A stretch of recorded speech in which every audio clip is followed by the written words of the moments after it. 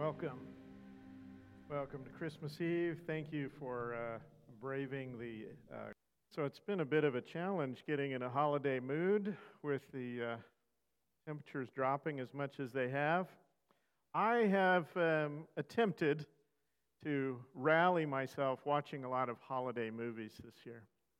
And the holiday movies is sort of my thing. Lisa starts playing Christmas music right after Thanksgiving. That's sort of her thing. And we drive each other crazy a little bit with it. But I like holiday movies, but I'll be the first to admit that there are an awful lot of them that are real stinkers.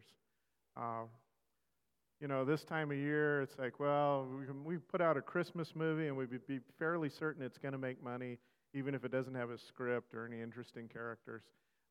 We just sort of slap it all together.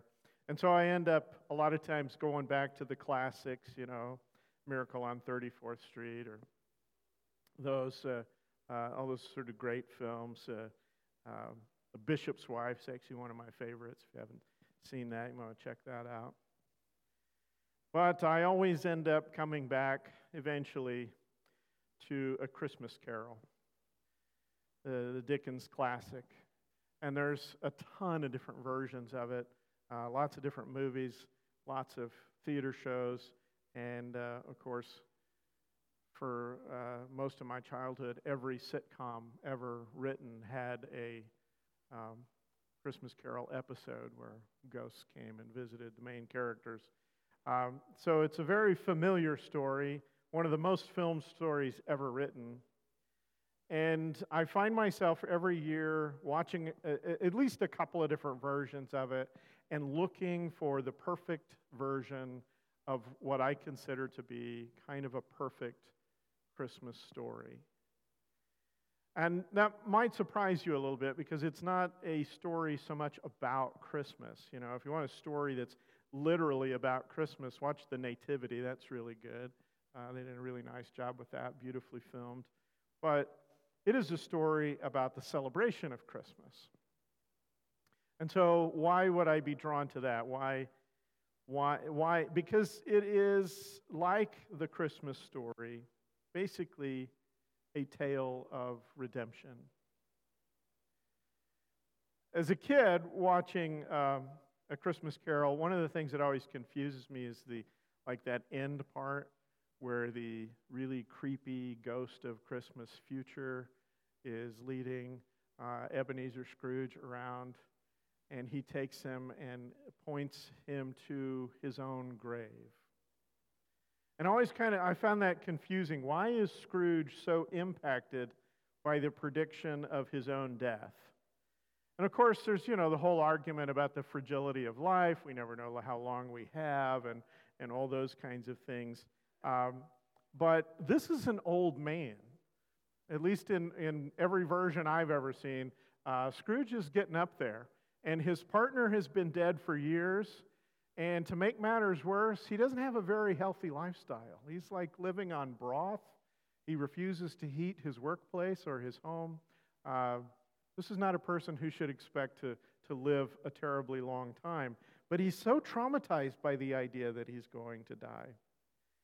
And I guess the most obvious reason is a recognition of the judgment that he will face. He's just viewed these scenes from his life and recognizes that he's been kind of a nasty character and maybe doesn't want to face the retribution for that in the afterlife.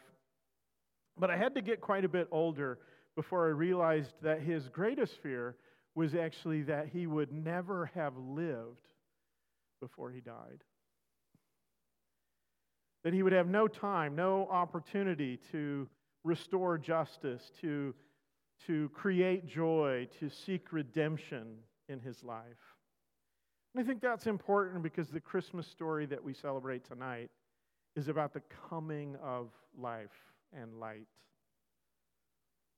The common sort of shorthand explanation for Christmas is that God cares about our death. That God sends his Son into the world as an infant, knowing that the ultimate purpose of that is so that he can give himself as a sacrifice. And so we sing, even at Christmas time, "Born that man no more may die. A baby born for sacrifice, a tender brow prepared for thorn. We recognize Jesus as a Savior, God come into the world to die for our sins, to save us from sin and death. And that's all true, but that's really more of an Easter story or a Passover story, isn't it? Christmas is a story about God coming to live and to live with us. And I think the wonder of Christmas is that God actually cares about our life, not just about our death. So much He cares about it that He actually steps into it. He actually shares the journey with us. And He does it in a way that's not grand or ostentatious. He does it in a way that's quite humble and quite common. This is the royal birth that takes place in a barn attended by shepherds. And we've been considering as a church some of the reasons that Jesus gave for His ministry, for His mission, for His life on this earth. One of those I think we have to consider on this Christmas Eve comes from John 10. He says, I have come that they may have life, and that abundantly.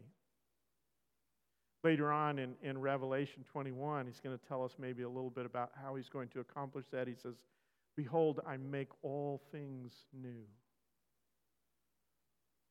See, the arrival of this Messiah King, rather inauspiciously into the world, is the beginning of a reign that will last forever and a reign that will make everything new. So here's the remarkable story of Christmas. God stepped into the world to renew it and give it back to us. Every element of His story is all about this renewal. Every event, every teaching, every step, every strategy, every sacrifice. It's about making us new and making the world new. It's about dealing with the brokenness, the injustice, the sin, the loss, and yes, the problem of death. The arrival of Jesus is the beginning of an invitation to us to enter into life.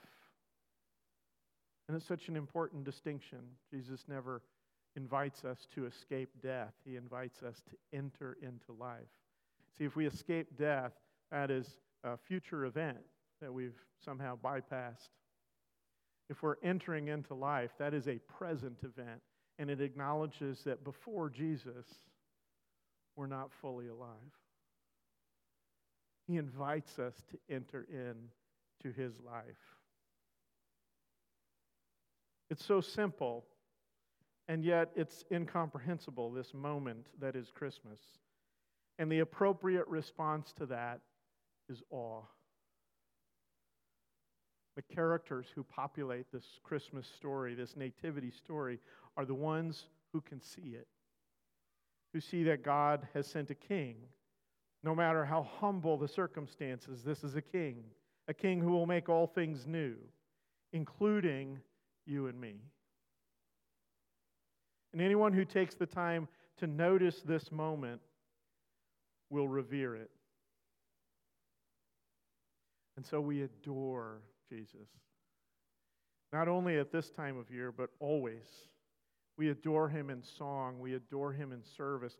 We adore Him in affection and dedication, just like we are practicing here this evening.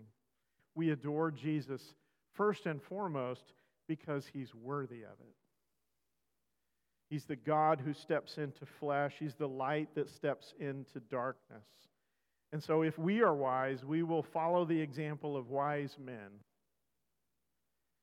And we will greet God's extraordinary gift to us with the very best gifts that we can bring to Him. But also we adore Jesus because it reconnects us to our place in the story. And how easily we forget, right? When times are good, or sometimes when times are bad, or maybe when times are just busy, we forget how much we need this God, how much we need redemption, how much we need the freedom He offers, the purpose, the mission, the meaning. And so we worship Jesus to acknowledge that we are not the King and that He is. And we adore Jesus because it focuses us on His renewal. So Christmas is the story of the arrival of a new King. He started a new kingdom among us. He commissioned us to grow that kingdom. And one day, He will make the whole of heaven and earth new, restoring the world to us and us to the world. But right now, that renewal is taking place within us, if we let it. And so we worship Jesus in order to place our hearts at His disposal so that this life can be subject to His redemption.